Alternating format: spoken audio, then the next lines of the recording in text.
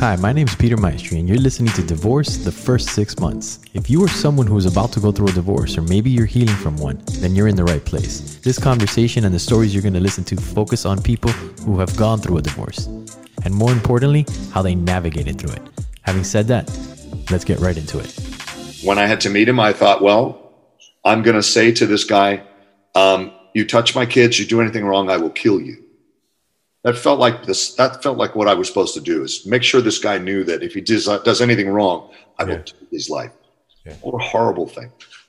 That's just ego. That's fear. Fear. Yeah. And of course, when I met him, I still didn't know what to say. And I finally just spit out, hey, I've never done this before. I have no idea what I'm doing. That was all I knew in my soul. I mean, it almost makes me cry to say that, because that's all I could spit out. Because it was the only thing I knew that was true. I have no idea what I'm doing. And he immediately fell apart and was like, I'm not their dad. I'm Gus. I want to be their friend. I don't know either. And I was like, all right, then we're just going to work this out. And that's awesome. I mean, that was a result of me taking steps in the direction of being a loving father. You know, being it takes a lot of vulnerability to do that. Let me tell you. Well, it's like I wanted to make a flashy show like a boy, but instead I've been surrounded by this group of men and others that I have reached out to, who I took their advice, and instead I was able to have a moment of zen and spit out the truth and be authentic and create something that works for. And I didn't have to tell him that I wanted to kill him. Yeah. And granted, I mean, we talk about that a lot too. I hope your folks know that I'm not a killer, never been convicted of any crime. I mean, it's just like, those are the emotions, though. It's that rich. And I will speak truthfully and honestly and specifically about those emotions, because they are that rich. And if you're in the first 6 months, you are feeling those emotions. Like, you feel homicidal, you feel suicidal. And I contended with that also. Thank God I would have killed the wrong guy. You know, my solution also at that point was to take out $1 million life insurance policy on myself or the kids, and then come up with a plan how to get it to pay out without me putting a bullet in my head, which I was too chicken shit to do, I'm sure. But I made a plan, and it was to get on a surfboard and paddle out on a bad day. And that was a plan. And that's no solution either. I would have ruined the lives of 2 children, absolutely destroyed them. And I know that now. So, I mean, if people that are out there are thinking that way, not a choice. And you've got to talk to somebody else. You can't just keep that inside. You can't keep that to yourself. And I did. That was my plan until I shared it with somebody who shared it with somebody. And they gathered around me, you know, and they took everything I had that was potentially dangerous, and they circled around me. You know, circle the wagons, people say. But so if you're in the 6 months, man, find your group, find your people, get to that group of like-minded people, get to that help group. If you have a problem with drugs and alcohol, get your ass into a meeting, get your ass into a recovery program. That is the key there. Alcohol and drugs will absolutely further the problem. That's my experience. There are solutions out there, but the solutions are in the good. And you know right and wrong now. I mean, I knew right and wrong. You know what's good, you know what's wrong. Yeah. It's hard to navigate because of the pain, but, you know, step towards the light, man. You need to step towards the good part, the loving solution. Gosh, it sounds so hippy-dippy, man. I wish I could say, do this, do this, do this, do this. It actually is that, but it's exactly that. And that's the good. You know, if I had to summarize, it's embrace what's good. Take the next right step, which is, maybe I don't need to light a fire in her front yard.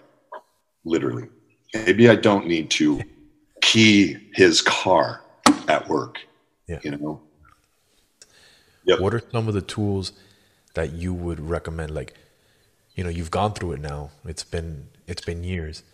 Let me be straight up, because we need tools. We need actionable tools, as opposed to like, get up and think good thoughts, you know, or go for a walk on the beach. Those things are great. But I need, because I'm not a bright man. I need actionable stuff. I learned how to meditate. Literally, not a guy. I grew up on a farm. I didn't believe in therapy or meditation or any of that kind of hoodoo crazy. I do now. I was taught to meditate. I meditate 20 minutes in the morning and 20 minutes at night. What it does, and it's not so I can listen to what's the internal conversation or what I call the committee on my shoulder. I have a committee that I have clearly identified of people that are me. All my different factions are in there fighting over the war table. It is to absolutely silence them and excuse them for a nice breakfast somewhere. I get 20 minutes where absolutely my thoughts are not running wild in my head. And I come out of that with a tremendous peace. I come out of that with usually a solution that pops in. Also, you know how easy it is for me to step into that loving Chris Northup from that position, as opposed to waking up going, oh man, oh man, oh man, this is going to be the day. This is going to be that day. Oh man, I can feel it. Man, I'm gonna crush that dude. And you and I have a very contentious job, very stressful at our work, and we deal with very difficult, very big personalities. And sometimes I'm loaded, man. I come in loaded for bear.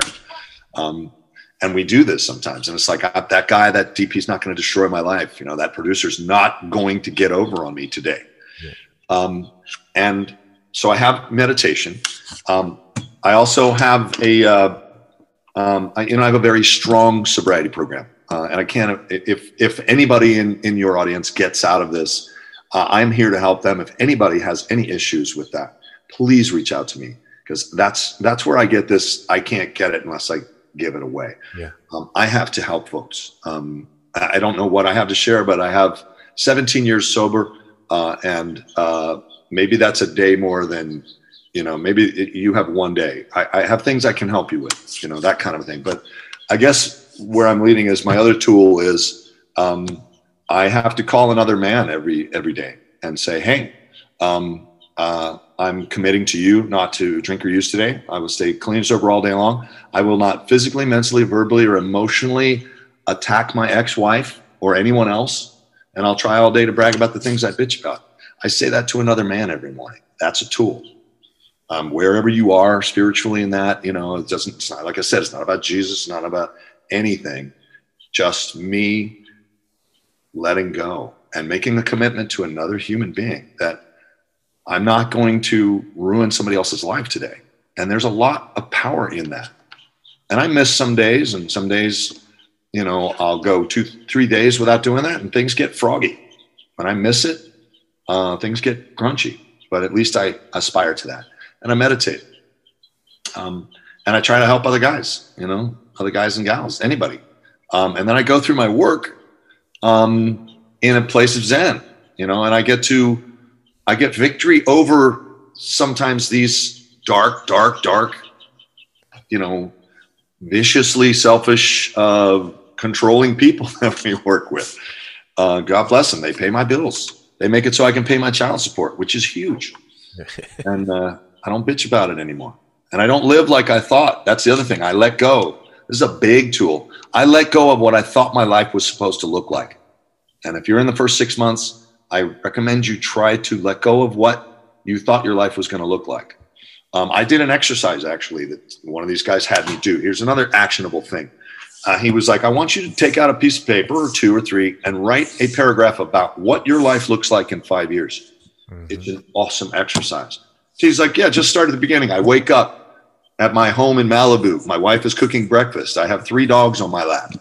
I go to my garage where my Maserati is, anything you want, just spit it out. What your life looks like in 5 years from now, from this horrible, deep, dark, divorced, fresh, open wound that you are right now. Write that.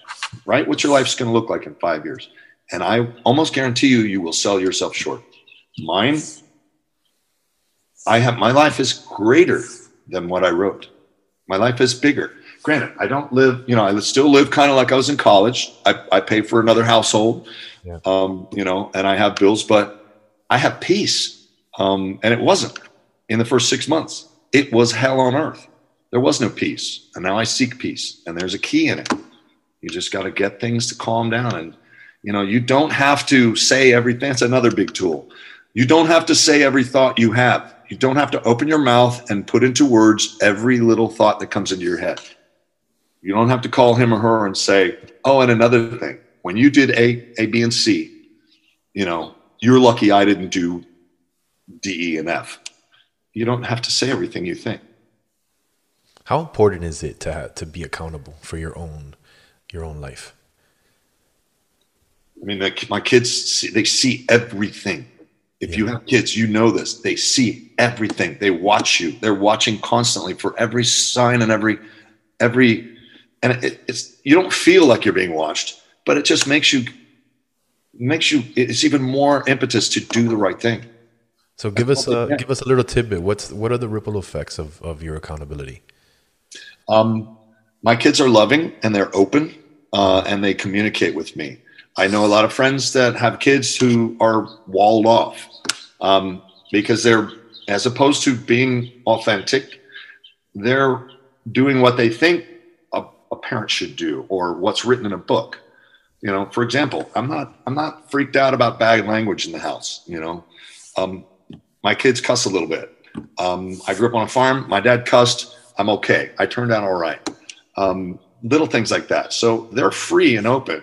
Sometimes they say things that they learn, you know, and I will see like, hey, you can't say that. And they're learning. Or I'll be like, no, we never do that. But they are safe. They get a safety in here. With me embracing good, with me trying to do the next right thing, they see that, okay, there's some room here. You know, there's, you know, as long as I'm trying to do the right thing or be helpful. That's the other crazy thing is my kids are so sweet with other kids sometimes. I'm like, where did that come from? Had I been the same contentious, difficult victim that I was in my first 6 months, my kids would not want to be around me. They see it. They smell it. They smell a rat. And the other thing is, I do not belittle my ex-wife or her new husband in any way. And I wanted to. Early on, I was like, you know, what's he do? Well, he works at Sprouts. What is that? You know, I got a big job. You know, I wanted to be a boy. I wanted to be that guy, you know. The guy's an amazing guy. He's just trying to be an awesome stepfather, you know. And the kids see that piece. They see that I'm at peace with that. And they see that I seek to help the guy. If he ever needed anything, I'd be there. It's a total contrary action. It's a total shift. It's a paradigm shift. And the kids respond to that. So they see it. They see my actions. This conversation started because someone challenged me to be vulnerable. So I'm challenging you. Share yourself and your story. Be courageous. Be vulnerable. It makes a difference.